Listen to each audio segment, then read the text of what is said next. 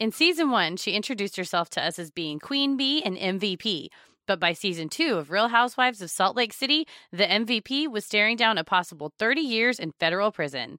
Though the only guilt she admits to is being Shah amazing, the jury may hand down a much harsher conviction. This week's episode is The Crimes of Jen Shah.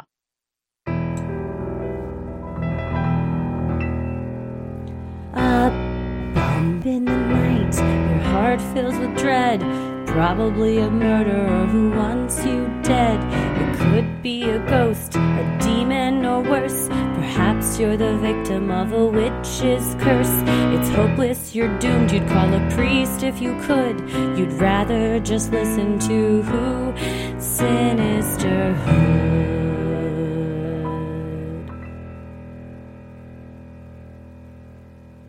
I'm gonna kill you. I think we've talked before about what our taglines would be if we were Real Right. Housewives. Victoria, friend of the pod, Victoria Yes. Triple, did a Housewives, Sinisterhood Housewives tagline TikTok. I believe mine was brown recluses can eat my ass was my housewife tagline. I mean, you can't get much more perfect than that. Yeah, True. that's what I was thinking because they change them every year. Mhm. I was like, okay, we need to start doing maybe of our own Real Housewives taglines each year. Every See- season, yeah. And hold something out in front of us. I think. oh, yeah, I- we I hold out a hope- skull. Oh, clearly. Duh. At Yeah. Salt Lake City, it's snowflakes. Beverly Hills, it's diamonds. We had to hold out a skull.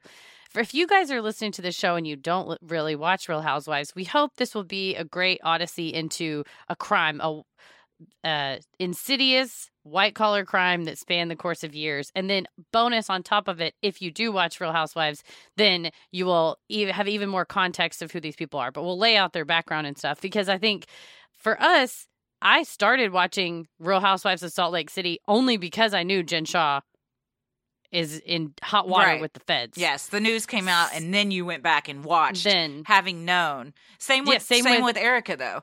yeah, So same you with Real knew Housewives. what happened, and even then you were still like, God, I like her though. I like It's hard. Erica. And so for people that had watched 6 seasons of her, Mhm. and then that news came out, I think that's why people have been like so incensed, is because you feel like you developed some sort of one-sided relationship, or you really know Mhm. people, even though it's reality TV. It's still all it's not. I mean, it's real to a degree, but There's yeah, prompted parts of it, I think. Well, and you're right, because I think also with Erica from The Housewife and the Hustler, which if you have not listened to, I would say go back and listen to, because yet another tangled web of white collar Mhm. crimes. But with Erica, there is even more footage of her basically being as real as they're going to be on the show. And now that's all, the story is changing. yeah. So now she's saying, well, this, and I actually just watched it in one of the new developments in the Erica and Tom situation, is she said, oh, he had this car accident. She had previously told everyone he broke his ankle, and then she's now saying, oh, he had a head injury and that caused his dementia, and that's why he did all these crimes. Well, now I was going back and watching season 8, and she does say it very flippantly. Oh, yeah, he broke his ankle. It was fine. He's being a baby. He's being so annoying about it. And then you see him, and he's within 1 or 2 episodes, he's not laid up. There's no bed rest. So now she's trying to reconstruct this narrative of, oh, this crazy thing happened all these years ago. But then you go back and we have the footage. That's we have the evidence thing. here. When you're on those shows, it's real hard to lie.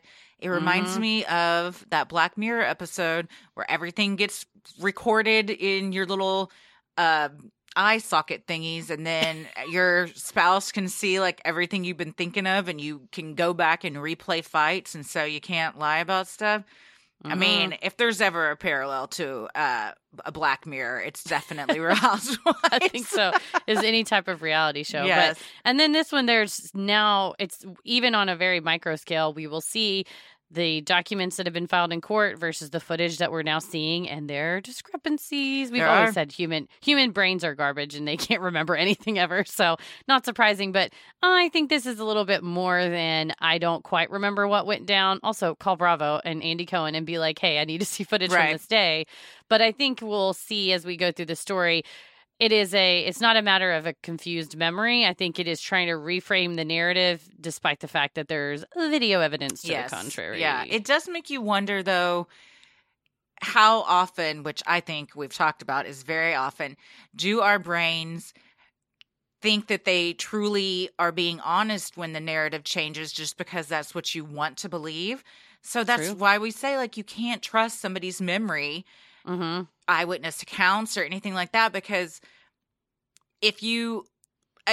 would Jen really think that's how that conversation went if she did not have footage showing her exactly how it went? You know what I mean?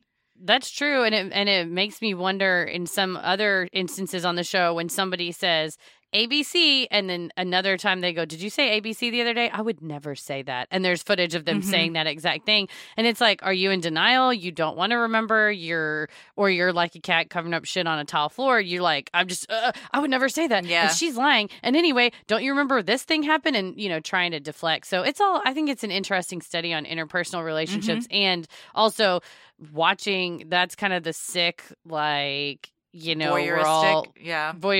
Yeah, you want to watch what happens and how somebody reacts to basically being under federal criminal investigation and how they're going to respond to that. So, well, speaking of watch what happens, we just did a really fun conversation with Ben and Ronnie from Watch What Crappens about this and a bunch of other Real Housewives shenanigans that we're going to release as a bonus episode the same day that this comes out. So you'll get a little extra deep dive, and we had a lot of fun with those two guys. We did. We had so much fun, and their knowledge of the Bravo verse is deep, far and wide. It is so impressive, and I love too that they were looking up stuff that we had discussed, but they said, not only did I look this up, and then I dug deeper and deeper. I'm like, we're all kindred spirits here because we're trying to get the real story down below the surface of what is generally told in some of these narratives. So they're just a hoot, and their impressions of the housewives are so unparalleled. And now that I cannot watch the show without hearing their voices doing like Erica Jane and stuff. It's the ultimate compliment. So funny. And we did a bonus episode with them that they'll be releasing on their feed where we talk about some of the other housewife crimes, because what a storied past so many of these housewives have. Yeah, we talk about PK and Dorit, Teddy Mellencamp. Scam. She's got like a MLM scam. She's a monster. Her husband then also had a scam that was getting all these crazy Yelp reviews we were reading. So it's there's more than enough that could fill. You could do a whole separate thing. That's so just go check us out on their end too, and just listen to them because they're great. Yeah. They're so fun. Also, I think by the time most of you are listening to this, we will either be in Salt Lake City. This comes out the day of the Denver show. Well, it'll come out the day we're in Denver, but if you're listening to it on the Thursday after it came out, we're in Salt Lake City. We're there. We're inside you right now. Yeah, we're here. Hopefully we are inside Walter. Hopefully we are visiting with Walter. We're like driving past Mary's church, or I'm honestly manifesting this, that we go somewhere and run into Heather. I think maybe we can make an appointment at Beauty Lab and Laser. Oh my gosh. I will totally do it. Let's see if they'll. I wonder if she's really there as much as she seems to be on the show. No, I highly doubt you don't think so? Man, I think you have to book in advance to make sure Heather will be there. But big Heather stands. Yes, she is my favorite. Also, big Whitney stan. So these are all characters from Real Housewives of Salt Lake City. If you want us to come have a hot tub party with you after our show in Salt Lake, also if you want to come to our show in Salt Lake, please let us know. If anybody knows any of the Real Housewives of Salt Lake City, it'll be too late by the time you hear this. It will. It's fine. That's fine. true. We'll meet them. It won't, because this comes out in Denver. That's true. It'll come out. So the day before our Salt Lake show, this will come out. It could happen. Please it could happen, you guys. We put out the call for the Denver airport connection, and I think we have one now. So I think somebody came through. We got a Grundle connect. So we can get a housewife connect. Somebody has to know them. I'm going to get up on that Grundle. That's my dream. And then we'll find the Grundle equivalent of Salt Lake City. I'm going to get up on Walter. That's my dream. Just stoic Walter. He's the best maitre d' in all of Salt Lake City. Yes, well, we're going to be talking about Jen Shah primarily in this episode, and what a nitty-gritty deets. What a hot mess she is. It sounds like pretty much from the beginning. Yeah. Well, I'm Christy. I'm Heather. And let's get into it. Jen Louise Shah is a businesswoman, wife, and mom who is the breakout firecracker star of the inaugural season of Real Housewives of Salt Lake City. According to the Bravo website, Jen, who identifies as Tongan and Hawaiian, felt like she often stuck out in the traditionally white Mormon world of Salt Lake City where she grew up. And she talks about this on the show that kids just assumed that she was black because they couldn't conceptualize somebody being from anywhere else, which has got to be fish out of water hard to go through. Absolutely, yes. And she grew up Mormon, and then when she meets her husband, who is Muslim, she converted to being Muslim. Jen met her husband, Sharif Shah, at the University of Utah, where they both attended college in the early 1990s. Sharif was a star-strong safety for the Utes before he suffered a career-ending neck injury 3 games into his senior season. The pair then graduated from the university in 1993. In 94, the couple welcomed their first son, Sharif Jr. They later married, then welcomed their second son, Omar.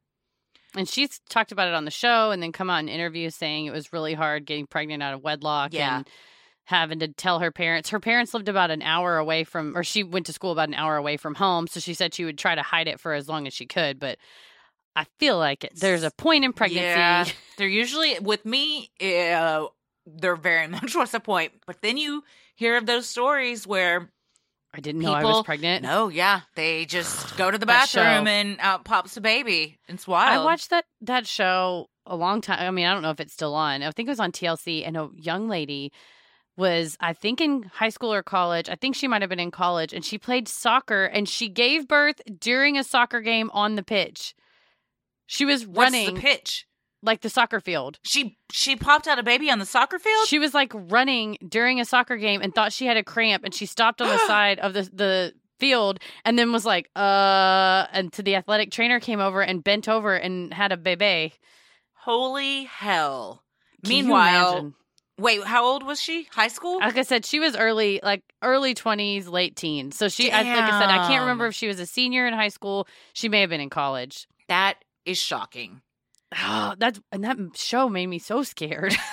It's like, what if I'm pregnant right now? Like, you don't know. It's I don't live a life. I don't put into my body what it would sustain another life. It barely sustains my life. That's what's always dangerous about it, is because you're like, damn, for 9 months I was not acting like I was pregnant. I was living it up. So there was no way I was not gonna know. It was, I mean, I was huge.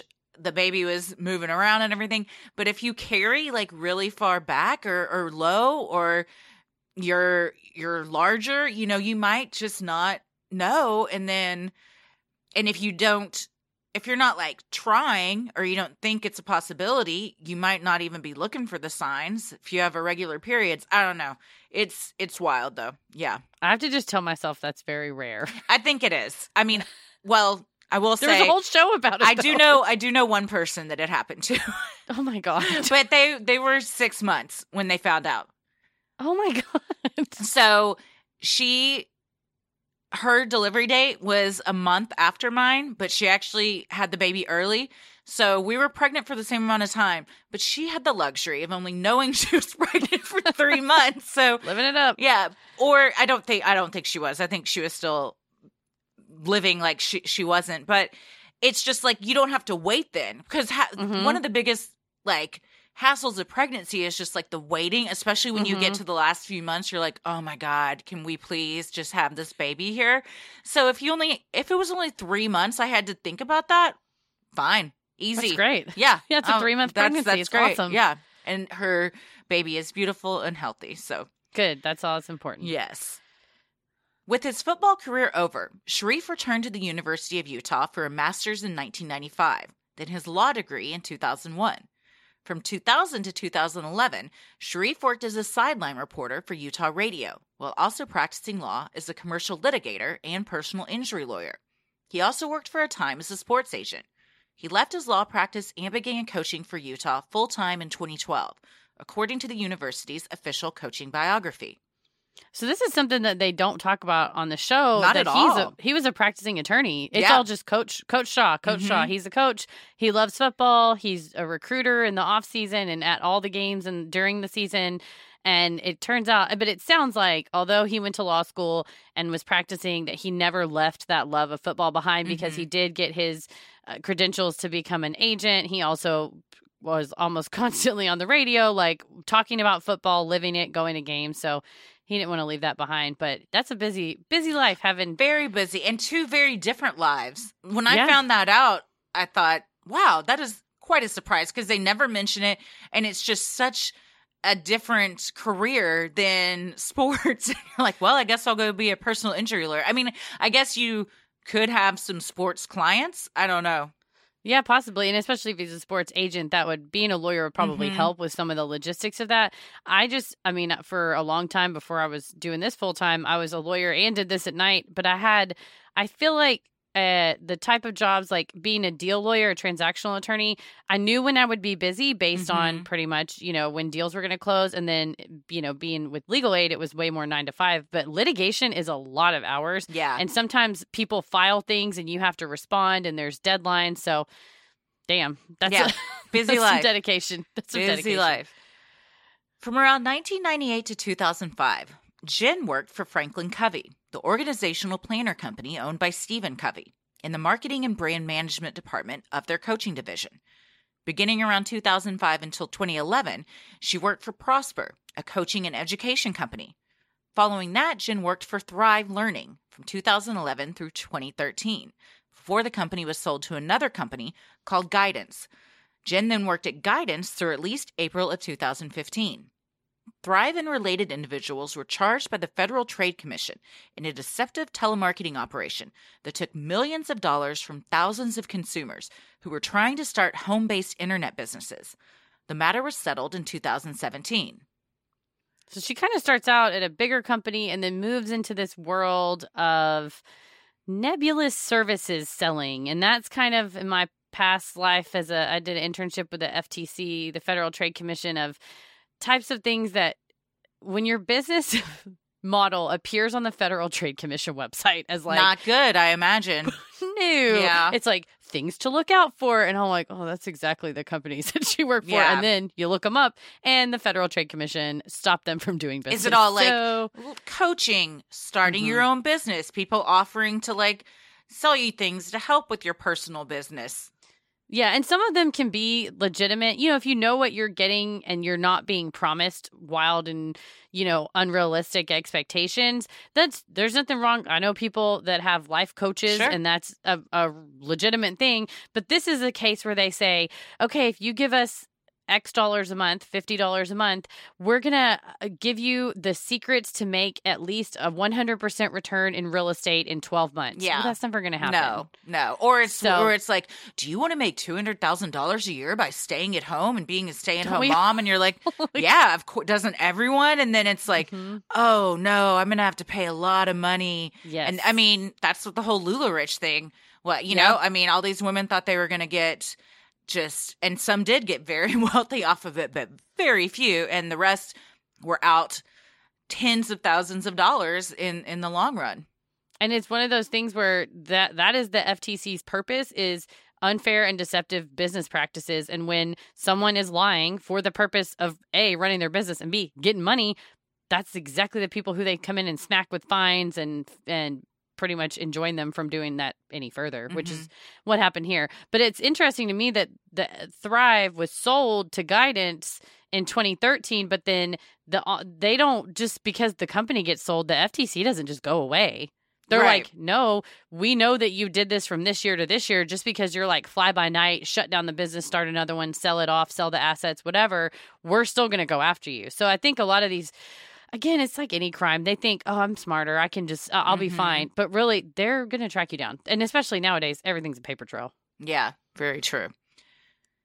Jen told local TV station KUTV that she was tapped for the Salt Lake City franchise of the popular Bravo show because she is a business owner. She told the station, I've always had an entrepreneurial spirit. I worked in Fortune 500 corporate America for the first part of my career. Then I knew it was time to go out on my own. I wanted to get out and do my own thing and take that leap. She took that leap, and it apparently paid off. Season 1 showed Jen's many, many assistants, including her first assistant, Stuart Smith. In an organization chart dated from 2011, Jen and Stuart are both shown as VPs of business development at Thrive. Yeah, on the show, it's set up that Stuart's like her right-hand man, and does everything They're as far like as little partners. Literal partners in crime. But Coach, you see on the show, is on the road 90% of the time. So he's very rarely at home. So Stuart kind of fills that role of going with her to events where you would normally take your significant other, or just going out to lunch, but also they clearly are business partners, or he works for her, but it's very unclear on the show what the business is or why she needs, I think, 5 assistants. It's even more than that. They'll come on screen and it'll be like Jen's 8th assistant. Yeah, it'll be like, yeah, and it's like, I don't even think celebrities have that many, like big time names have that many assistants. She has a whole, and I don't know too, as far as how do you even manage that many people when they're all you have an assistant to manage them. You have an assistant manager. That's what Stuart does. It's yeah. It's and she calls him Stew Chains. If you don't watch the show, yes, it's her BFF. She calls Stew Chains. Even their assistant system is an MLM system. Like you have to coach someone underneath you before you can get moved up to be their coach, and then everything in her life is a pyramid scheme. And it's all ranked too, because it says he's the first assistant. Yeah. This one's the second, and it'll say Jen's 7th assistant. Well, also like you said, he does stuff that is. I guess if you're a personal assistant, you would do this. The recent episode, they were walking the dogs together and picking up poop. Yeah. So it's not just, okay, meet me at the office. It is like intertwined, it's like drive me around, go get me Starbucks, but also, can you send this email to this client? Yeah, it's all over the place, which is why I'm like, why do you need 6 other assistants? I don't get it. I need an org chart of her life. That's what we do. Well, always in head-to-toe glam, Jen is often seen ordering her assistants around her nearly 10,000 square foot mansion, she lovingly referred to as the Shah Ski Chalet. While Jen appeared as the owner of the mansion on the reality series, it was later revealed she was merely renting the $3.9 million property. Prior to when filming began on season 1, Jen sold the actual property she had been living in for just over $200,000, according to the New York Post. I get it that it's a reality show, but I believed that they truly own this house, and I feel like an idiot The because wool I was did pulled not over realize. your eyes. Yes. Now, because when we talked to Ben and Ronnie, Ben was like, it's actually really common for a lot of the housewives to do that, or they'll rent cars and stuff, which I guess you're like, yeah, because everyone sees this and you're trying to keep up this lifestyle. Erica Girardi was also, they weren't renting it. That was their house, but they were in massive amounts of debt. So, it was still a facade. It's all a sham. Yeah, but it does make you feel like, like with anything with media that's dangerous, you're like, oh, why can't I attain that? Why can't I be that? And you're like, they're not really like that. It's all smoke and mirrors. It's all fake. So then when you start comparing yourself to something that isn't even real, it's like any image on Instagram or, edited stuff, or like you're just seeing the best moments of people's lives. So you get in this real comparative mode and like imposter syndrome. And you're like, well, I'm not that good. Why can't I be that good? And you're like, they're not that good either. Yeah. They are renting this giant mansion, which is gorgeous. Mm-hmm. But now it's watching beautiful, it, like peaked roofs, like tons of glass everywhere. it's like a ski lodge. Yeah, it's gorgeous. Yeah. It's but huge. It's all now. Yeah, I thought, well, she must be doing really well with her business that she bought this house. Well, then at the beginning of season 2, she says, "Well, our lease was up on the first house, so we had to move." And so then, she's kind of forced to confess. Own it, but yeah. The whole time, though, throughout season 1, this is why I kind of got annoyed and felt duped. Was it's one thing to go, oh, well, we decided we weren't sure where we wanted to live, so we wanted to go ahead and rent this beautiful house. But no, it's like, this is our house. Yeah, and I get it, but it's again. Technically she didn't lie because she said it's our house, and if you're renting a place, that's your place, while you live there. Sure. But it was for sure it was put forth as this is real and legit. So maybe I'm just the rube that bought it hook, line, and sinker. And I wonder if the other housewives knew that it was rented, because Ben was saying that Meredith also rents. Mm-hmm. So maybe it's just like a common thing in the Bravo housewife world, and so it's not weird if you do. Some of them you could tell that they really live there, like their kids' rooms are there, and it looks. But then when you go back now and look at Jen's chalet, you're like, oh yeah, this just kind of looks like an Airbnb. It doesn't really look lived in. It looks like you just furnished. Came into it. Yeah. And the one she has in season 2, also gorgeous. I mean, and you still have to be making pretty good money to be able to pay the monthly rent on that. I'm sure it's quite a bit, but yeah, she doesn't own it. Yeah, that's what I said. Maybe it's just me. I shouldn't have believed everything I saw. Well, it's a good lesson for all of us. Don't believe everything you see on reality Don't compare TV. yourself to stuff, because it's all fake. It is. It's all a sham. 100%. Well, still, it was undeniable Jen was wealthy. However, no one on the show seemed to know what she did for a living. Fellow housewife and BFF Heather Gay told Andy Cohen that when she had Jen on her podcast, I asked her for like an hour questions about her business. I never understood it. On the season 1 reunion, Andy tried to get to the bottom of it himself, asking Jen directly, "How'd you get so rich?" Jen proceeded to describe her business as an advertising platform that helped businesses get customers. Yeah, so he asked directly, and she tells this roundabout way of talking, and everyone's just kind of nodding their head / shrugging. And Heather's like, yeah, I didn't see. I still don't understand it. No. He's like, we take the synergies and we work together with the cross-business efficacies and we make it, it's just all jargon. It's you just throw out these big words and these buzzwords, and it's just enough for you to think, okay, I kind of get it, but not really. But I don't get it because that's just not my wheelhouse. So you don't know enough to be able to argue or ask questions. So, I mean, it's gaslighting essentially, but it's smart on her end, because you can just say whatever and nobody can really argue with you because they don't know what they're even arguing about. For sure. There's no, Andy's like, oh, okay. Okay. You can't ask sure. a follow-up question. Yeah. What do you ask? You're like, did we just talk in circles? I mean, it's just talking in circles. Like, she says so much without saying anything at all. And that's his job as the host, is to get information out of them. But I think when it's so circular like that, you can't even, there's no hope. You're like, you can't say, can you break that down and clarify? There's none. No. When asked by Access Hollywood in November of 2020, where'd all this money come from? Jen told the host, I own 3 different marketing companies, and we do lead generation and data monetization. So it's like customer acquisition. The best way to describe it is I'm the Wizard of Oz. I'm like the one behind the curtain that nobody knows exists, but I'm the one making everything happen. So when ads are popping to you guys, when you're like, how the hell do they know I'm shopping at Neiman Marcus? That's me. I'm making money on every click. Every time you click on anything, I'm making money. Jen went on to explain to Access Hollywood that her success in lead generation allowed her to expand into other industries, like her fashion company, skincare line, and lash line, as well as all different other kinds of investments. None of this makes sense to me. No. She acts like she owns the internet, which I'm pretty sure she doesn't.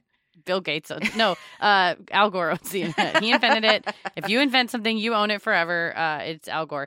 That's a real thing, where the selling of personal information, I mean, it's what Facebook does. It's what TikTok does. Literally any app that you're on, if you're ever like, oh, my privacy, you're donezo. It doesn't matter. If you own a phone, Apple does it. Apple listens to you. I said, what's in your wallet as a joke, and I got Capital One ads. Yeah. That's I mean, creepy. have you, like, we'll talk about ads on the show or something on the show, and then I'll get on my phone later and it'll be like showing me ads for Athena Club. And I'm like, you little bitch, you're listening to all my conversations. Yeah. Or seeing us text each other about it or whatever. Because Facebook reads your messenger messages. Apple reads your text message. Like, everybody's reading everything. You have no privacy. Unless you're a hermit and you live in a cave. Ron Swanson style. You don't have any privacy. Just throw your computer into a dumpster, but even then, it's too late. So there is money to be made in trafficking in people's information. That's absolutely something that's going on. But she makes it sound like she's only using it for online advertising purposes, and we will soon see that is not what she's using. She's trafficking information for sure. Lead generation and data monetization. That means she is taking your name and your phone number and selling it to people. But who she sells it to, that's the key argument in the government's case against her. So is the way people like that get that is if I order something off of a website and I enter in like all of my information, they have paid that website to get my name and information that they then sell to somebody else?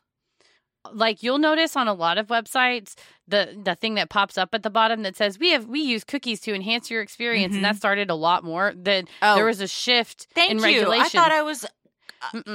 About a year ago, I told Tommy, I go, have you noticed that anytime you go to anything, this pops up? I feel like it didn't used to do that, so that has increased. Okay, yes, and it's an increase in.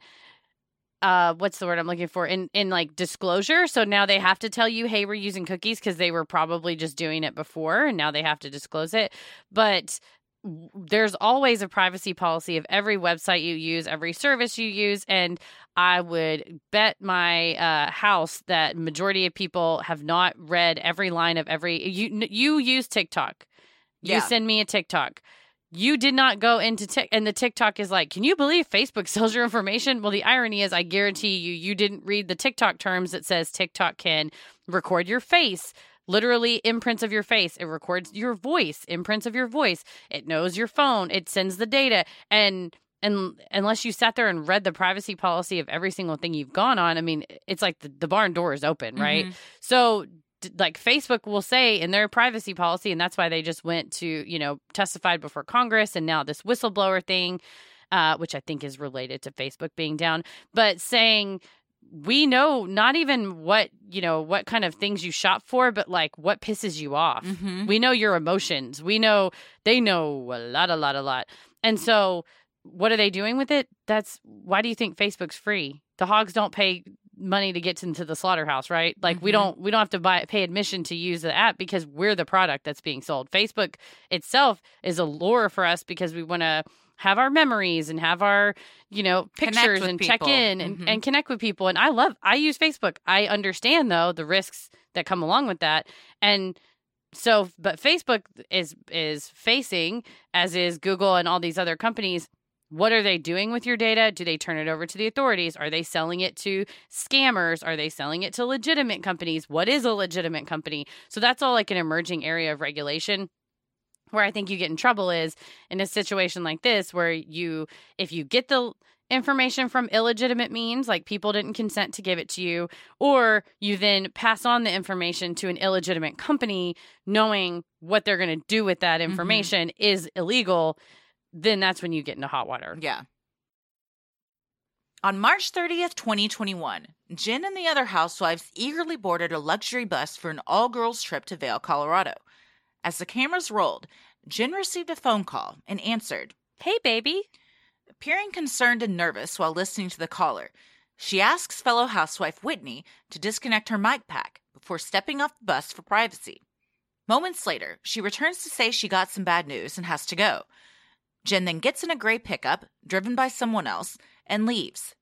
Wondering what just happened, the remaining housewives are even more bewildered when a helicopter can be heard circling above. Then, further shocking the women, the feds arrive and tell them, we're looking for Jen Shah. Okay, even if you don't watch Real Housewives, I'm going to move it to the top of the show notes. Go watch this. The first 2 minutes of season 2, it's like watching an episode of like Cops, or it's some kind of takedown, fugitive chasing Dog the Bounty Hunter. Good God. But it's something like that where you're like, it's like doo-doo in the music, and you see her and she gets this call. You see the behind the scenes of like, because they were filming, but they weren't filming that was going to make it to the cutting room floor. Like, it was just like the cameras were always rolling. And I always like in reality shows when you see like that real meta, like behind scenes. So it's like producers are adjusting cameras. They're standing around with clipboards talking about who's going to do what. And then Jen and a couple of the other women are just sitting on the back of this bus very innocuously. Oh, yeah, it'll be nice. Just kind of clearly it's off camera, on their phone, texting, looking at the internet, whatever. And then that's when her phone rings and the energy totally shifts. Yes. At the same time, a few miles down the road, the truck driving Jen was being pulled over. Jen Shah was then arrested by federal agents. At a separate location, Her first assistant, Stuart Smith, was also arrested. They were each charged with 1 count of conspiracy to commit wire fraud in connection with telemarketing, through which they victimized 10 or more persons over the age of 55, which carries a maximum sentence of 30 years, and 1 count of conspiracy to commit money laundering, which carries a maximum sentence of 20 years. Seriousness. So they're targeting the elderly, which is what you have a lot of experience in. That's true. It's true. Before we were full-time here, I was my exact client profile. They had to be over 60, which some of my clients would scoff and say they did not feel like they were, seniors or older adults. They're like, I don't feel like I'm a senior, or I don't feel like I'm elderly. But the federal government, the DOJ, has these programs where starting, I think it was early 2000s, maybe mid-aughts, there was this new push because we are living longer and there's more independence in older adults living by themselves.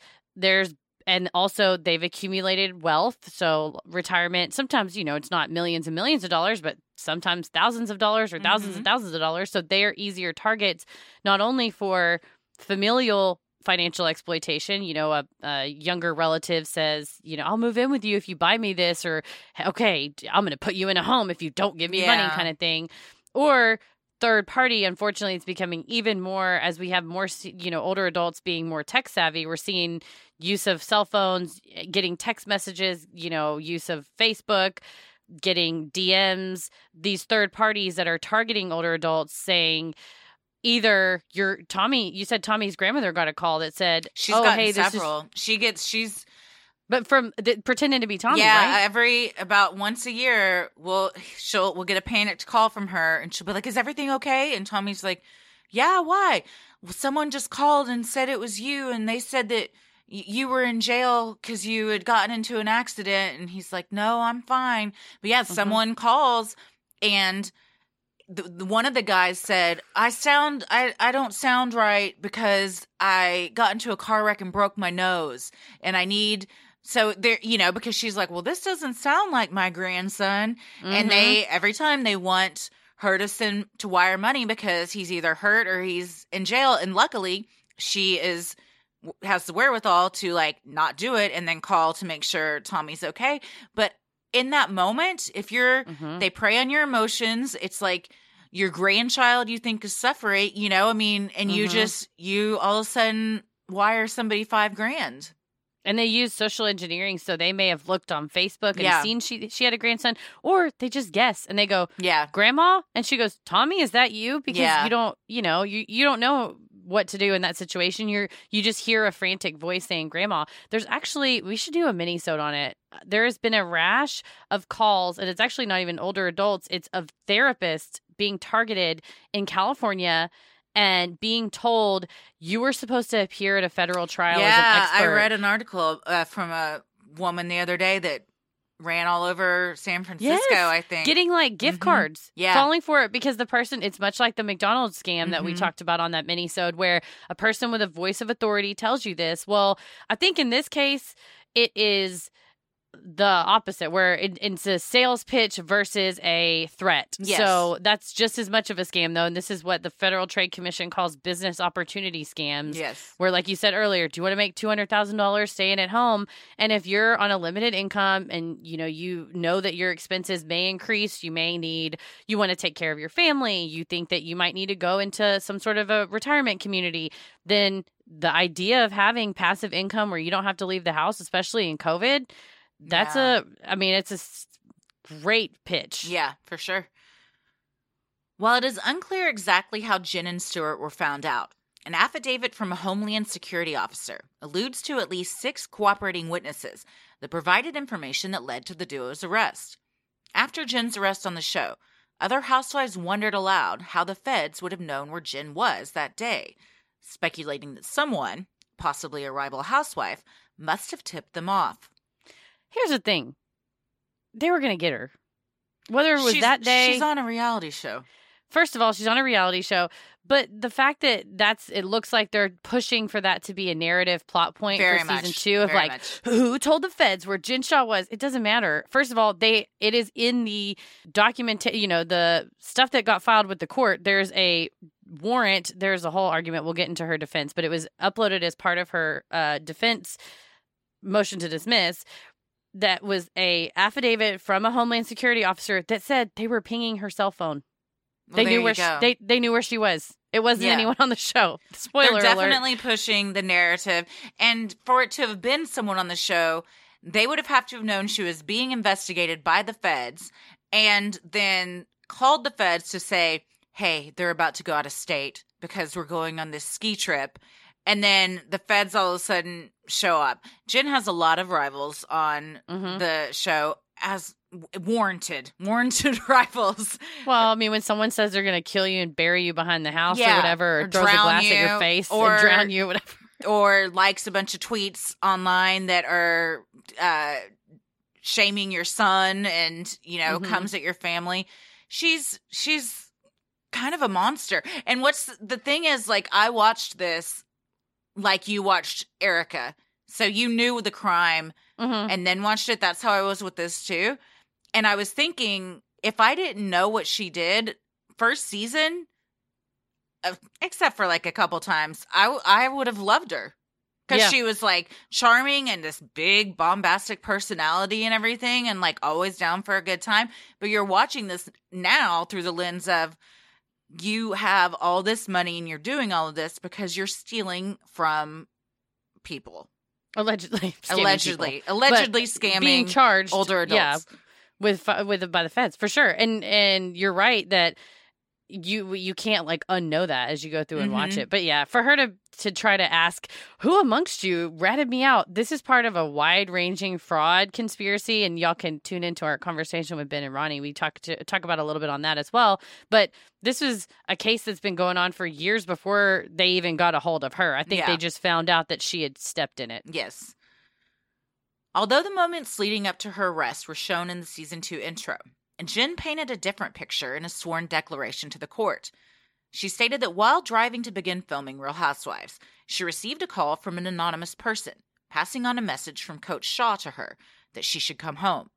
She then received a call from an NYPD detective who told her to pull over and wait for him. He arrived, and she was arrested. Jen claimed in her declaration she believed it was related to Individual 1, an unnamed person who had physically assaulted Jen on previous occasions.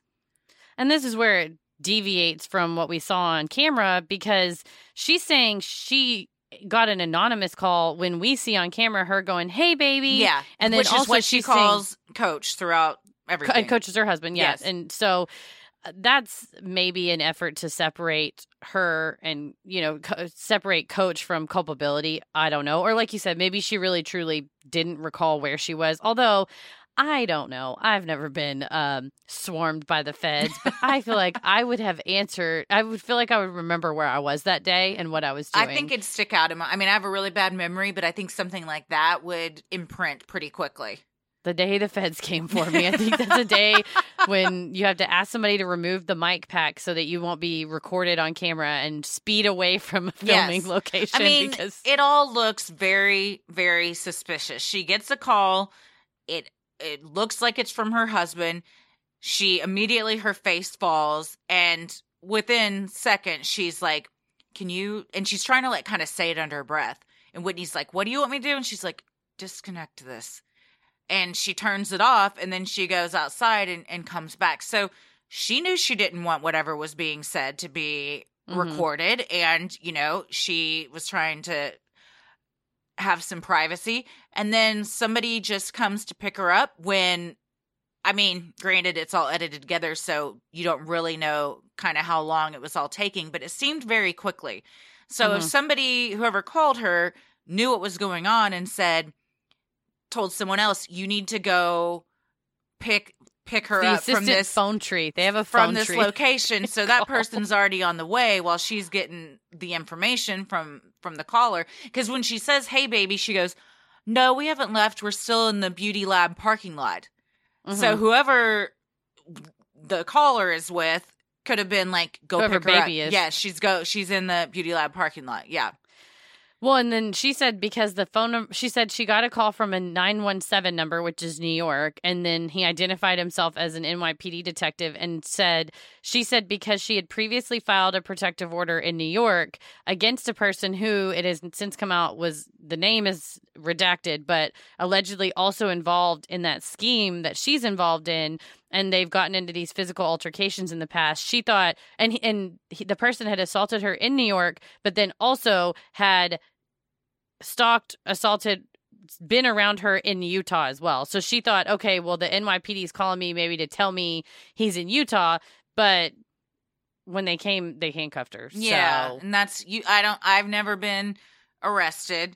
I don't think if you're being stalked and they're just trying to let you know about that, they would do that. And the feds that show up when she's already left all have NYPD vests on too. Yeah. Yeah, they're clearly identified as law enforcement. Yeah. U.S. Attorney Audrey Strauss said in an official statement that while Jen and Stu Chains portrayed themselves as wealthy and successful on TV, they were actually engaged in fraudulent schemes motivated by greed to steal victims' money. According to People magazine, Jen and Stewart allegedly spent 10 years perfecting their list of potential victims, which they referred to as leads. Well, yeah, one person's trash is another person's treasure. One person's victim. Yeah. This is where I couldn't find really where they were getting the information from. And I still don't know if I have a firm grasp on, is it just like cookies? Like you just buy list of names from I don't know, any type of website and then you sell those names? That's Jen, which when we get into her defenses, the government hasn't said, there hasn't in any of its, either the complaint, the superseding indictment, or in its press release, what they just say they trafficked in people's names. They don't say they used phone number, they used the phone book, they used property records, they used shopping lists from Amazon. They don't say, the government doesn't allege where they came from. Mm-hmm. So that remains to be seen. And Jen has not, in her nonsense answers of what do you do? She's like, if you click on Neiman Marcus, then I have your name. Like, well, shit. Yeah. It's pretty vague. The Homeland Security Special Agent in charge, Peter Fitzhugh, said in the same statement that Jen and Stewart flaunted their opulent lifestyle, but allegedly built that lifestyle at the expense of vulnerable, often elderly, working-class people. Fitzhugh accused the pair of allegedly objectifying their very real human victims as leads to be bought and sold. He summed it up by saying, their new reality may very well turn out differently than they expected.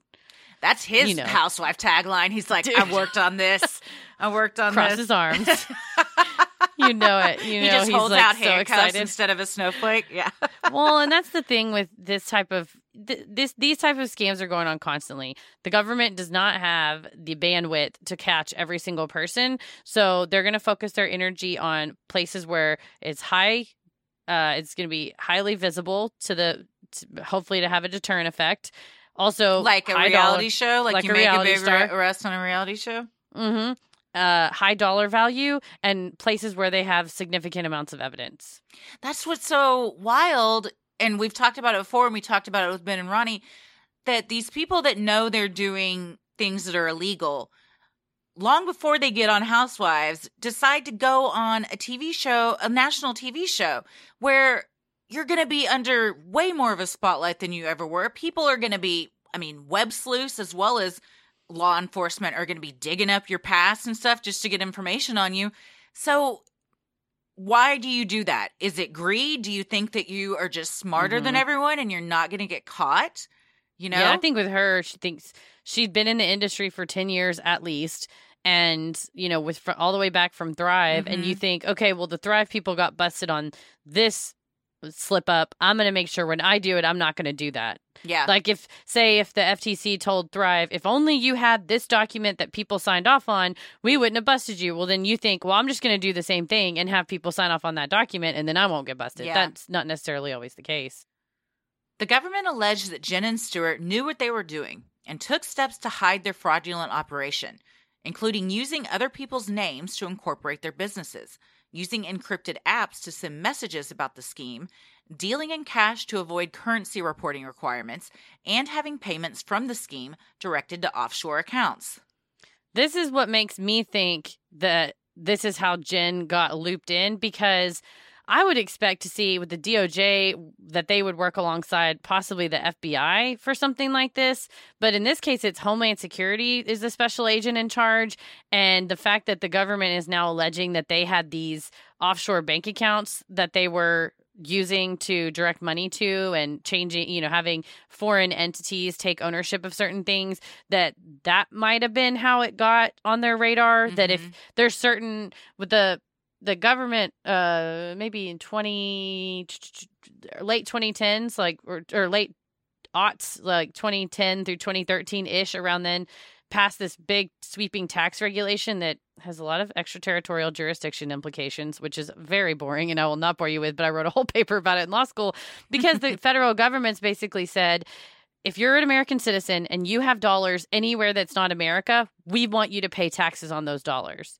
And so I thought that's why people put money in offshore accounts, so they didn't have to pay taxes. Well, they used to. Okay, until like the this firm. law. I equate everything about offshore accounts to the firm, and I mention it like every time offshore like accounts come up. I mention the Cayman Island firm stuff because that's all I know about it. But isn't that why they had all their money there? Because they didn't have to pay taxes? Because that was the 90s, though, right? Yeah. And so, so that's Different what time. people were doing. The Swiss bank accounts. You hear about Cayman Islands, the Isle of Man, Jersey Island, whatever, Guernsey. There's a ton of. So I also did offshore asset protection trust as a class I took when I did my semester in the Cayman Islands. Which, if you're in law school and you don't study abroad in Cayman Islands, you fucking up. That was so choice. Go to law 9 school to noon. just for that semester in the Caymans. I'm saying class from 9 to noon, beach the rest of the time. Oh, nice. Dope as hell. But so this law got passed, and because the government can't, the U.S. government, although I'm sure it would like to, pass laws in every country in the whole entire world.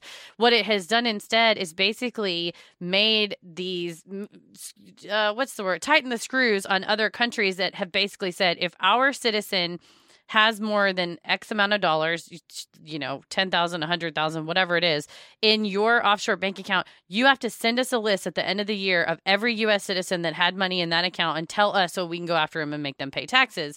And then there's international, not penalties, but consequences for countries that don't do that, that don't comply with that. And so where before I think, oh, okay, well, I just put my money in the Caymans and nobody knows. Now, they're probably the federal government will know about it. It makes it, there are asset protection reasons that you could put your money somewhere else, but I don't think that would, as the state of the law is now, necessarily protect you from paying federal income taxes. They gonna get their money. Is that only money you make in the United States? That's the shady part about it, is they want to say, well, if you're a U.S. citizen, then you made that money here. So then some people give up their citizenship and they live 6 months out of the year. Well, that's 6 what I was months going to say. What If you go make all your money and you work in Canada across the border, but you live in the United States? Like, if your money is made in Canada, but you live in the United States, are you still having to pay United States taxes? I'm not a certified public accountant. I do not. I mean, there's going to be questions of, how much did you make? When did you make it? That's an issue right now with remote workers. So say I'm located in California. I work for company A in California. Well, we're all work from home and I just want to go and stay in Texas or Illinois. My family lives in Chicago. I'm just going to go work in Illinois during the pandemic. Well, technically now company A has an employee in Chicago. And now they're going to get, so there's all these new rules some companies are coming up with of please tell us if you're going to be gone for more than, I think it's 6 weeks. So depends on the state. So that there's tax lawyers that's all they do all day long. But to answer your question, I don't know, because God help you if you're a tax lawyer. But and there's also issues with Apple had a bunch of money in Ireland, and because it technically had an entity there, it's an Irish entity. But is it really technically? It's Apple is in California, so shouldn't they pay those taxes? And anyway, taxes extremely boring. All that to say is, if you think you're hiding your money offshore, you're probably not. Yeah. According to the complaint, Jen and Stewart participated in a business opportunity scheme from 2012 through 2021, in which they sold names of customers who would be defrauded. The indictment alleges that Jen and Stewart knew the leads they were providing to the companies were going to be targets of the scam. In the scam, customers were sold a, quote, business opportunity, usually some time of tax preparation or website design, despite the fact that the older adults did not even own computers. The scheme spanned multiple states and involved other participants. Jen and Stewart were allegedly also involved in helping the scammers provide a paper trail of proof to combat claims of fraud as well as assist in fighting victims when they requested refunds. Additionally, the government claims Jen and Stewart received a cut of the ill-gotten gains as part of their agreement with the companies, aka the participants. The government is asking for Jen and Stewart to forfeit any property that was illegally obtained, including any property that was commingled with innocent funds. So this is where the part of her motion to dismiss included an upload of one of the contracts that these customers were signing or were agreeing to over the phone. And I sent you a screenshot of it, and it was $8,000. And they promised to set up a website. They promised to set up, so they promised to provide social media coaching, all this stuff, which it looks on paper legit. But if you're selling it to an 85-year-old person that doesn't own a phone, that does anything but call, and doesn't own a computer, that's completely worthless. Yeah. So you technically have sold them services. That's where this is a really insidious scam, because they try to get themselves off by saying, well, we were ready to offer coaching services. We said all they had to do was log into this website and sign up for a time. Well, grandma's never going to do that because grandma don't have a phone. Yeah. And this happened to a client of mine at Legal Aid as well, she was given a website, and she called us and said, hey, they charged me $800. It wasn't this company exactly, for all I know, but she said they charged me $800 and told me they set me up a website. And I went and looked, and technically they had, but they told her also, well, you're going to sell all these computers and iPads, and she didn't. Yeah. And also, this whole forfeiture of property is going to be the real stinger, because in their complaint, in the complaint, they said they want forfeiture of the ill-gotten assets, but if they mix them up in their personal assets, that they want those to get forfeited as well. So if you paid for a house with half stolen money, half your own legal money, that's property's gone.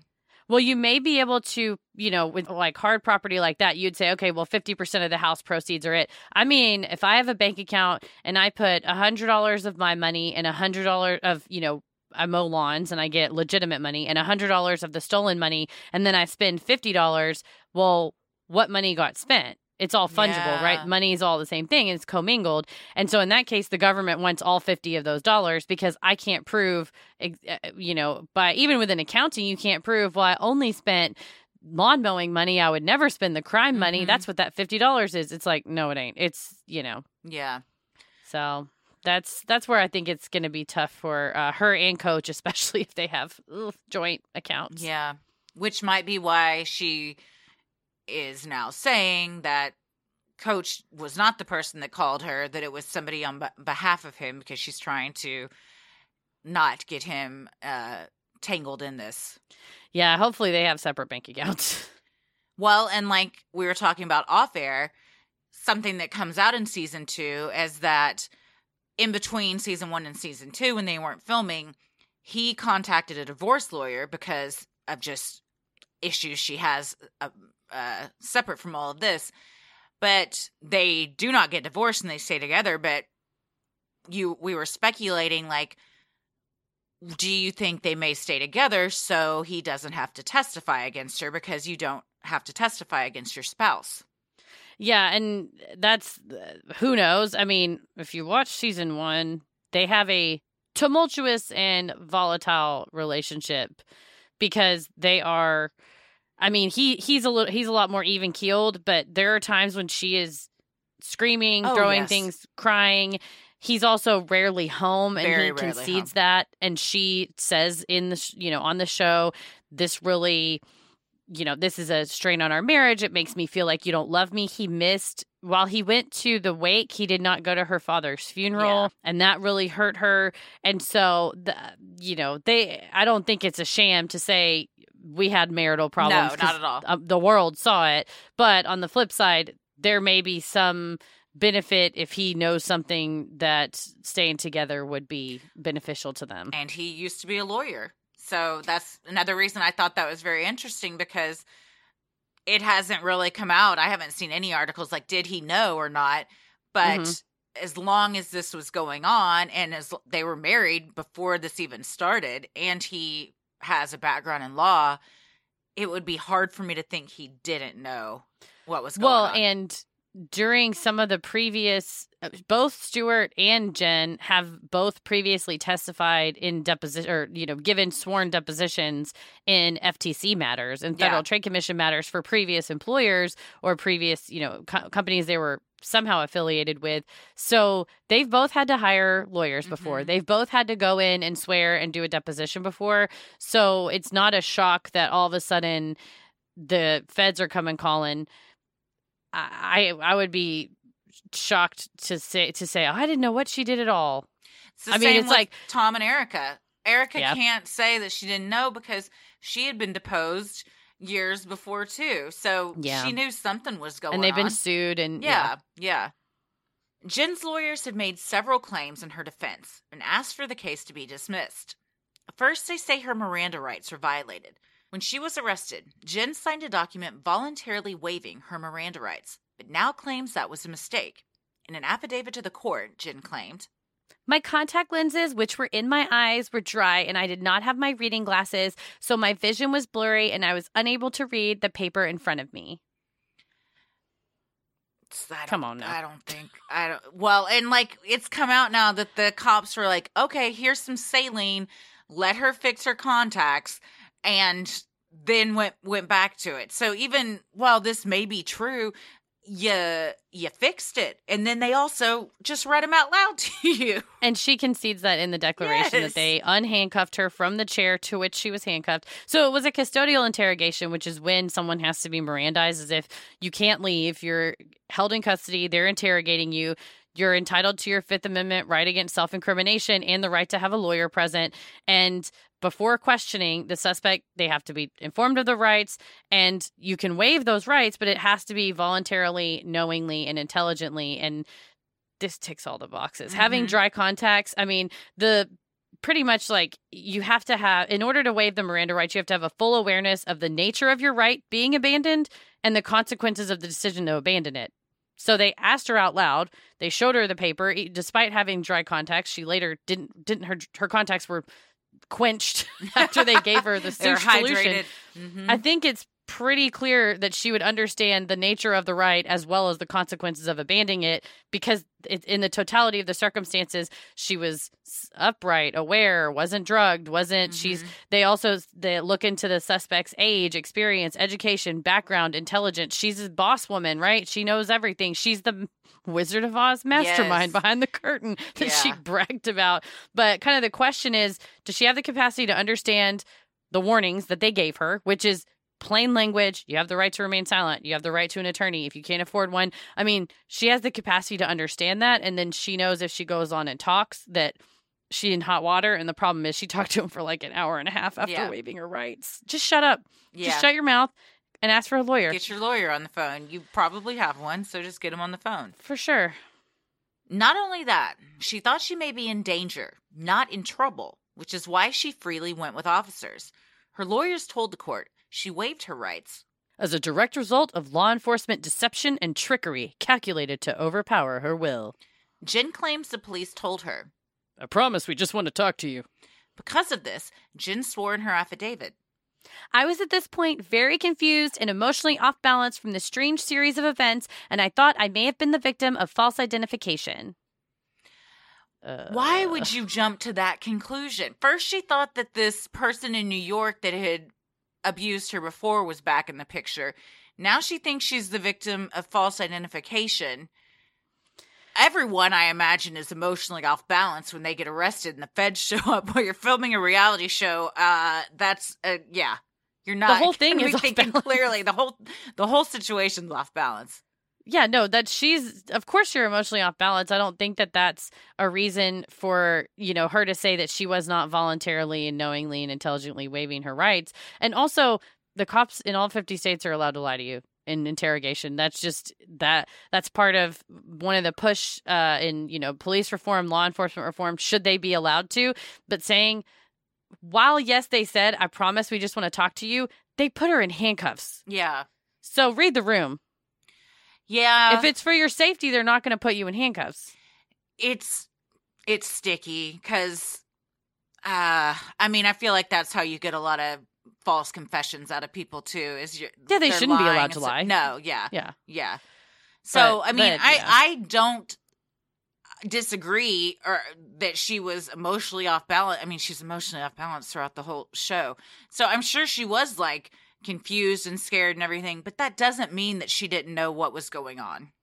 Yeah. And especially, again, if it was, I've just been running this business and no one's ever talked to me and I don't know anything. It's like you've been deposed and understood the ongoings of that company that you're previously engaged with. Maybe you thought, oh, well, worst comes to worst, I'll just get a fine by the FTC and told not to do this anymore and I won't go to jail, which is what her lawyers have asked. Or basically said, this is not something that rises to the level of criminality. This should be a civil matter with the Federal Trade Commission. We don't know why jail is being put on the table. But, if you thought that, you thought wrong. Well, maybe because of what you said earlier, of like they go after people where it's going to make an impression and she's a public figure. And if she goes to jail, then maybe that would scare others into not doing it. And we're all talking about it, right? Yeah. And if it was just some, random sales floor runner that's stealing people's information or even legally getting people's information and scamming them, we would just be like, oh man, that sucks, it happens a lot. I probably would have talked about it at my previous job as like a public education issue, but it's not the same when it's tied up with a celebrity-ish. Yeah. Her lawyers also say the government's allegations are too vague. Her defense attorneys have an issue with the government claiming that Jen is accused of working alongside unspecified co-conspirators in unspecified places, selling unspecified products and services to unspecified victims, while laundering money through unspecified accounts with unspecified financial institutions at unspecified times over an 8 or 9 year period. Her attorneys also took issue with the millions of documents of evidence turned over to them by the government. That is way too many unspecifieds. I think they were doing that to really just twist the knife, drive it home. It is vague when you read the superseding indictment, when you read the government's, they came out with, those statements that we talked about earlier. It is vague. It says she worked with some people in a scheme doing this. And under the Federal Rules of Criminal Procedure and the Fifth Amendment, you have a right to know what you're being charged with and what you're being, alleged of doing. They've gone back and forth on this, but because I think the government's playing it close to the vest, that's kind of what they try to do up front, because they shouldn't, though. They should tell you, we did this on this day and this time. In that case, and it's what her lawyers did, is ask for what's called a bill of particulars. You make a motion and say, you said I had offshore accounts. Okay, which ones are you talking about? Yeah. You said I sold leads to scam companies. What company? I sold leads to 30 companies. Are you saying all 30 of them were scams, or was it only 2 of them were scams? You got to show receipts. Yes, that's exactly what a bill of particulars is. You go, Your Honor, the government hath not provided its receipts. Do they make it that vague because they're still collecting information and they don't want to pigeonhole themselves into one thing, so they do it really vague so they can add more stuff as they go? Possibly. And as they discover more stuff and they look into more things. So it's not right, though, because we do have a Fifth Amendment right to know the charges against us. It's in the rules of procedure and everything. But the judge said it was fine. Yeah. The judge later rejected these arguments, stating Jen was read every Miranda question aloud, meaning her dry contacts were irrelevant. Her motion to dismiss was denied. Yeah, they had asked to suppress the contents of the results of search warrants, which was like pinging a cell phone, checking emails. They also asked the government to turn over exculpatory evidence as well as what's called Giglio evidence, which is material that will show if there's any law enforcement misconduct. But there's a law that got passed, in the last 5 years or so. That's the Due Process Protections Act. So all that stuff's going to be turned over regardless. And the government's already said, oh, we'll turn all that over. They know Brady is a Supreme Court decision. And we talked about it in Clemente Aguirre, I believe, where the government has to turn over something that could possibly prove your innocence. As for this excessive documents, I mean, they said it's 227 gigs of material, including 1 million separately designated documents with multiple pages, 36 hours of audio and video recording from 500 different sources, including hundreds of thousands of pages of financial records, Google Drives associated with hundreds of accounts, and more than 400 electronic devices. Just from her and Stewart? No. So this case was filed before she got involved. That's why her indictment is called a superseding indictment, because I think it was late 2019. There were 10 defendants on these similar kind of issues, and the government has made a connection between her and the defendants that have already been charged and have now come out saying, gotcha. Yeah. She's connected to this. So when you look up her case, I got kind of thrown when I went into Pacer, which is the online record system to pull all this info, that it said a different name at the top. Eventually it showed like down, it says the U.S. government versus blah name. And then there's a whole list of other names and her name was on there. And then I was able to filter it just by her name. But at first I was like, oh, that's not right because that's somebody else's name. And then when you look into it, you're like, oh no, she's being attached to a wider scheme and controversy. So in that case, do you have to pay the piper for other people's misdeeds, or are you just going to be charged with like the stuff you did? Well, so she's been charged with a conspiracy to commit wire fraud and conspiracy to commit money laundering. And so, I mean, the conspiracy is all about making an act in furtherance of the conspiracy. Like, they can't get on you for just thinking that you wanted to launder money. They have to show that you opened an offshore bank account, or that one of the government's allegations was that they started opening entities in third-party names, like family, friends, other names and stuff.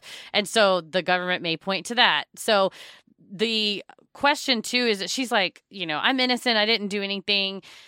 What they're charging her with is not necessarily scam. They're scamming people. They're charging her with these money laundering, wire fraud. So what they've selected a very narrow thing that they have to prove, although then they were extremely vague in their complaint. Yeah. But like you said, I think that's probably because she, they want to play their cards close to the vest. Yeah.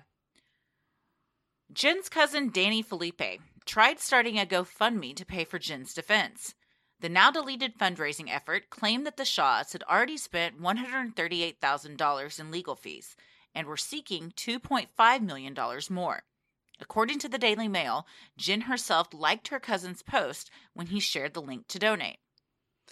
And yeah, they took that down. People are commenting like, you're fucking trash. Like, this is terrible. You scammed people and now you want our money too. This is just another scam. How would, if they're as wealthy as they claim, why would you need other people's money to pay for your legal defense? That's a great question. I mean, $2.5 million is a ton of money, but to them, it seems like that wouldn't be. I mean, the way they portray their lifestyle, it seems like that would be, they would have enough to do that. This, I think, of all things, as well as Tom and Erica and the Housewife and the Hustler, shows us that a lot of this stuff that we're watching, it's not, the reality is not real, that it's a house of cards, that we're being fed a line. And you're right. If they're so rich, why do they need, $2.5 million for this? I think the text of the GoFundMe was like, this is the sick part. He's like, she's being wrongfully accused and millions of people are wrongfully accused every year. Okay, let's not equate. Let's not conflate. Nah. Someone who's been, exonerated after being locked up for decades and losing, the prime years of their life. Yeah. With this lady someone that has been out in her jewels and burning money, designer clothes, going on ski trips, going all over the place, being on reality shows. Yeah.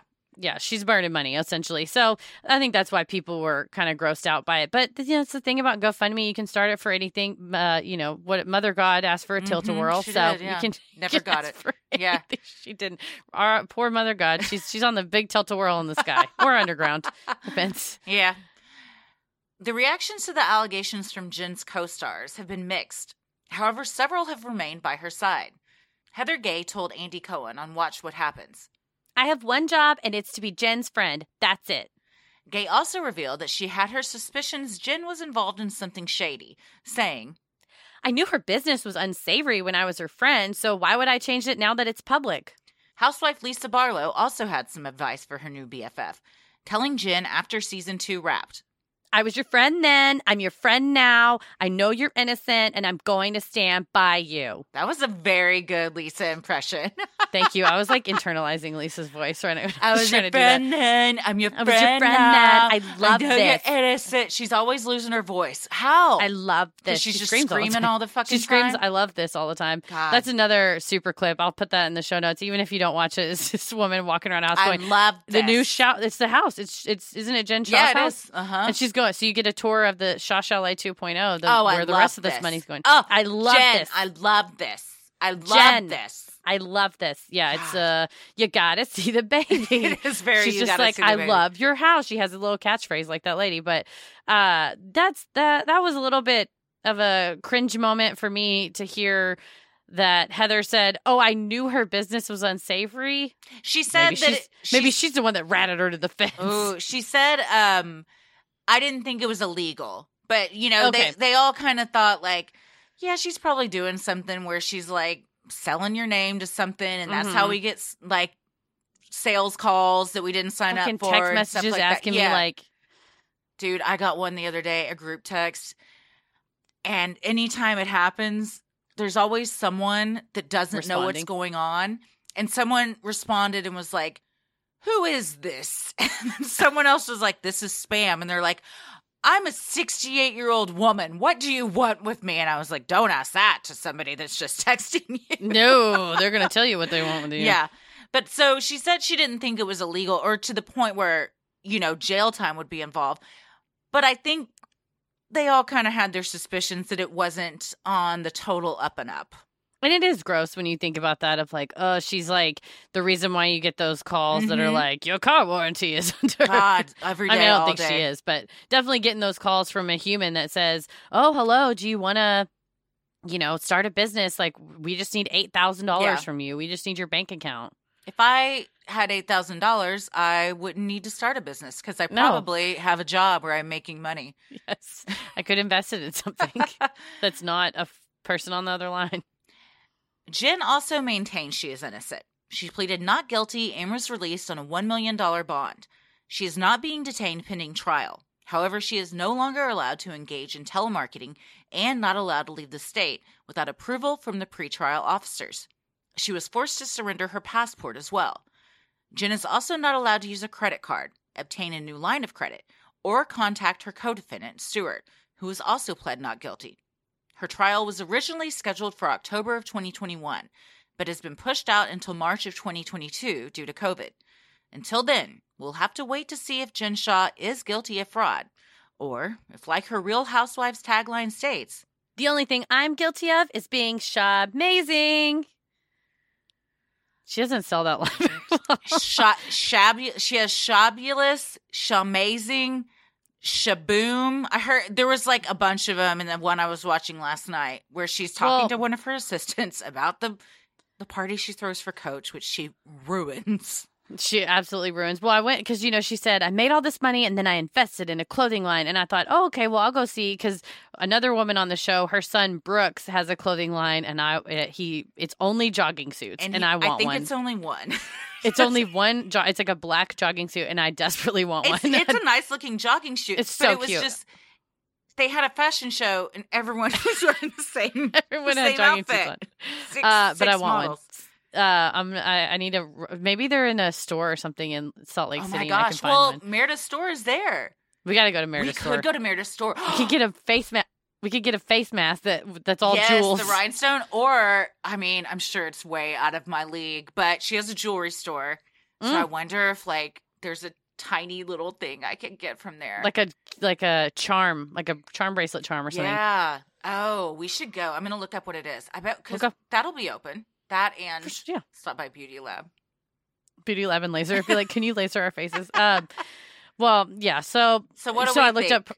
Well, I would say I looked up her fashion line, and it's all T-shirts with different Shaw catchphrases on them. Lord. it says like Shah Squad, Shah Amazing, and I was like, this is a t-shirt shop. This is not the same. You wouldn't even wear this. Don't. No. Yeah, this isn't a fashion line. This is Redbubble. We can all do this. It's not impressive. Yeah, I think I can't imagine she didn't know what was going on here. Yeah, and I think that's the problem is they're going to try to connect her with this ongoing case, which they mentioned the name of the ongoing case in one of I think it was during her arraignment. They said, Your Honor, this is like I think it's Carbachi case, which is similar of like selling names, selling information. And so I think the government's probably went after her thinking she's not going to want to deal with this. Mm-hmm. She'll plead out. We'll settle it, but we want to put a stop to this because this has become, like the fellowship I did was all about helping older adults who have been financially exploited. So stopping scams targeting older adults is a federal government priority. And so the Federal Trade Commission can definitely fine you, but to really show that the government's really, really serious on stopping crimes against older people, they're going to throw you in jail. They're going to make an example out of her. Yeah. So that's the thing is conspiracy to commit wire fraud and then the conspiracy to commit money laundering. They just have to prove that they took a step in furtherance of those acts. And it sounds like, with all this information that the government has essentially dumped on her lawyers, they're going to have to go through all of it and figure out what exactly she's being charged or, what exactly she's being alleged to have done, the specific acts, the specific accounts, the specific counterparties. Will the victims see any money? Not usually. That's kind of the rough part.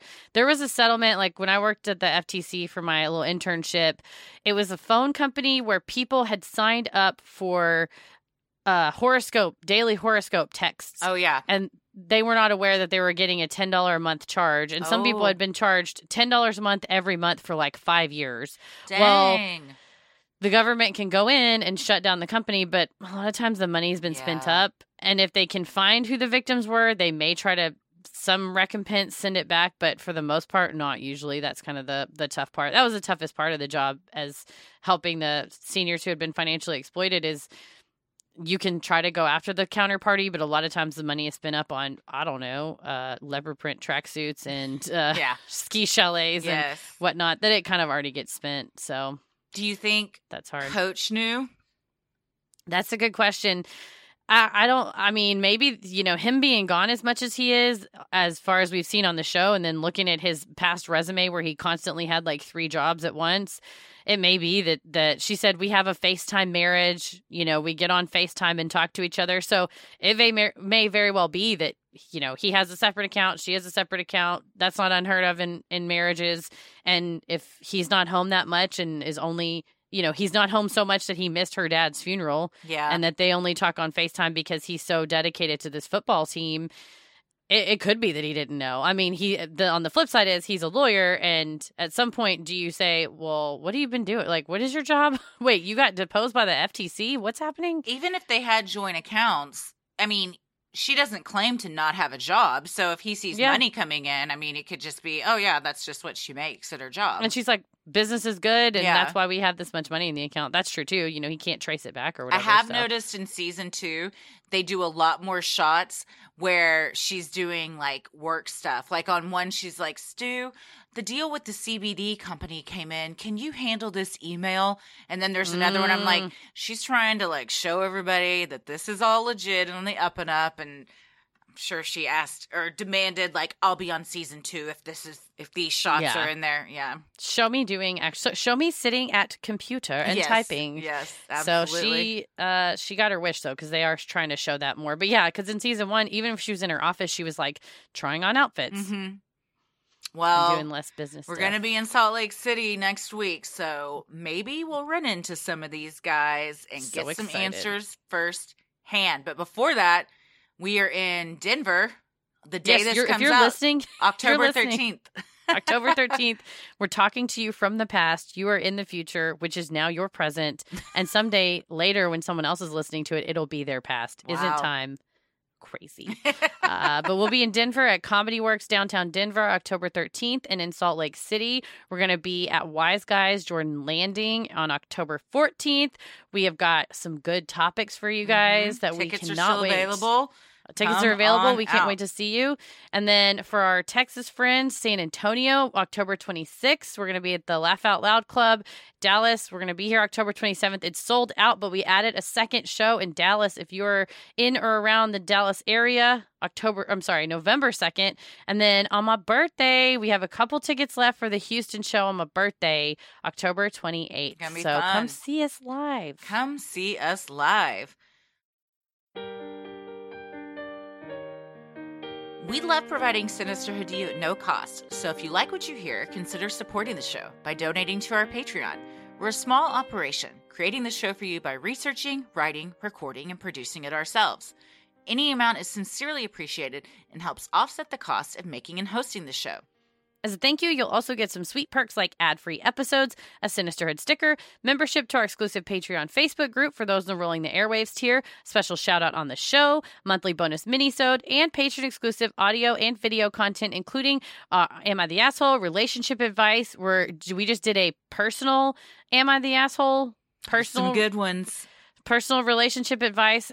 We do via Dear Sinister. We also have Judge Christie, all on true crime headlines, all kinds of fun stuff over there. And going to be making some more behind the scenes tour videos from Denver and Salt Lake. So keep an eye out for those. You also now have the fun perk of access to our Discord server, where you can connect with other fans in real time and discuss the latest in true crime, share personal ghost stories, or just post adorable pictures of your pets. We'll also be hopping on occasionally and hosting monthly Q&As where you can ask us all your burning questions. For patrons not in the U.S., you also have the option to pay in pounds or euros, saving you the cost of the conversion fee. Annual memberships in all tiers are also now available. If you select this option, you will be rewarded with a free month of membership. For more details on all of this and specific member tiers, visit Sinisterhood.com and click Patreon on the top banner. And make sure you stick around after our sign-offs to hear your shout-out. So many of you have been tagging us in pictures of you sporting your sweet Sinisterhood merch. We've got so many cool pictures of people in their tour shirts. We've also got folks in the Racerback tanks, which I have both of them. And the Don't Tell Me to Calm Down was featured on BuzzFeed for all the goth kids at heart. So I wore my Judge Christie shirt out the other day. I do. I've worn my Judge Christie shirt out as well. Would you wear a shirt that said your own name on it? Absolutely. I wore a Judge Christie shirt when I put in my notice at my old job, and nice. I texted you and was like, representing. It was a Zoom call too. They were like, get out of here, kid. But if you want to get cool swag like t-shirts, mugs, totes, and clothes for your kiddos, go to Sinisterhood.com, click on shop in the top banner, and do not forget that through the month of October, we are donating all the profits from all of our merch sales to the Center for Reproductive Rights, a great organization that's working tirelessly in the courts on behalf of people with uteruses in Texas and elsewhere who need access to reproductive health care. The best thing you can do to help us grow is like, review, and subscribe on Apple Podcasts or wherever you listen to your podcast. And please tell a friend who you think would like us to check us out. It means so much to us and really helps podcasts like us get more exposure. You can follow us on Instagram and Twitter at SinisterhoodPod and like us on Facebook at Sinisterhood Christy. I am on Twitter at Christy or GTFO and on Instagram at Christy M. Wallace. Heather? I am on Twitter at MCK versus the world and on Instagram at Heather versus the world. As always, the devil rules the airwaves. Keep it creepy.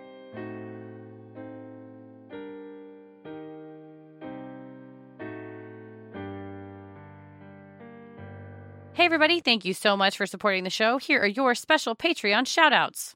Andrea Grabner, Jera Ramosco, Chandler Elliott Fila, Kara Donahue, Robin Wilson, Jill Stouffer, Olivia Jensen, Angela Kirk, Christina, Chelsea Spear, Kaya Wunshi, Leah, Jennifer Blades, Michelle DeLeon, Vicky, Marie Ioder, Adrian P., Katie Zanowski, Jeanette Burson, Charlotte Parrish, Bianca Bernhardt, Chelsea Elm, Nicole Morrison, Jess, Carolyn Smith, Alex Peck, Caitlin Morden, Madison Luck, Lisa, Kelsey Knutson, Jody Warenshold, Steffi G, Haley, Brittany Falconio, Alana, Henna, Aaron Neuwanner, Kristen Bent, Nicole, Donna Webdell, Megan Fountain, Ashley Woods, Inga, Melanie Hall,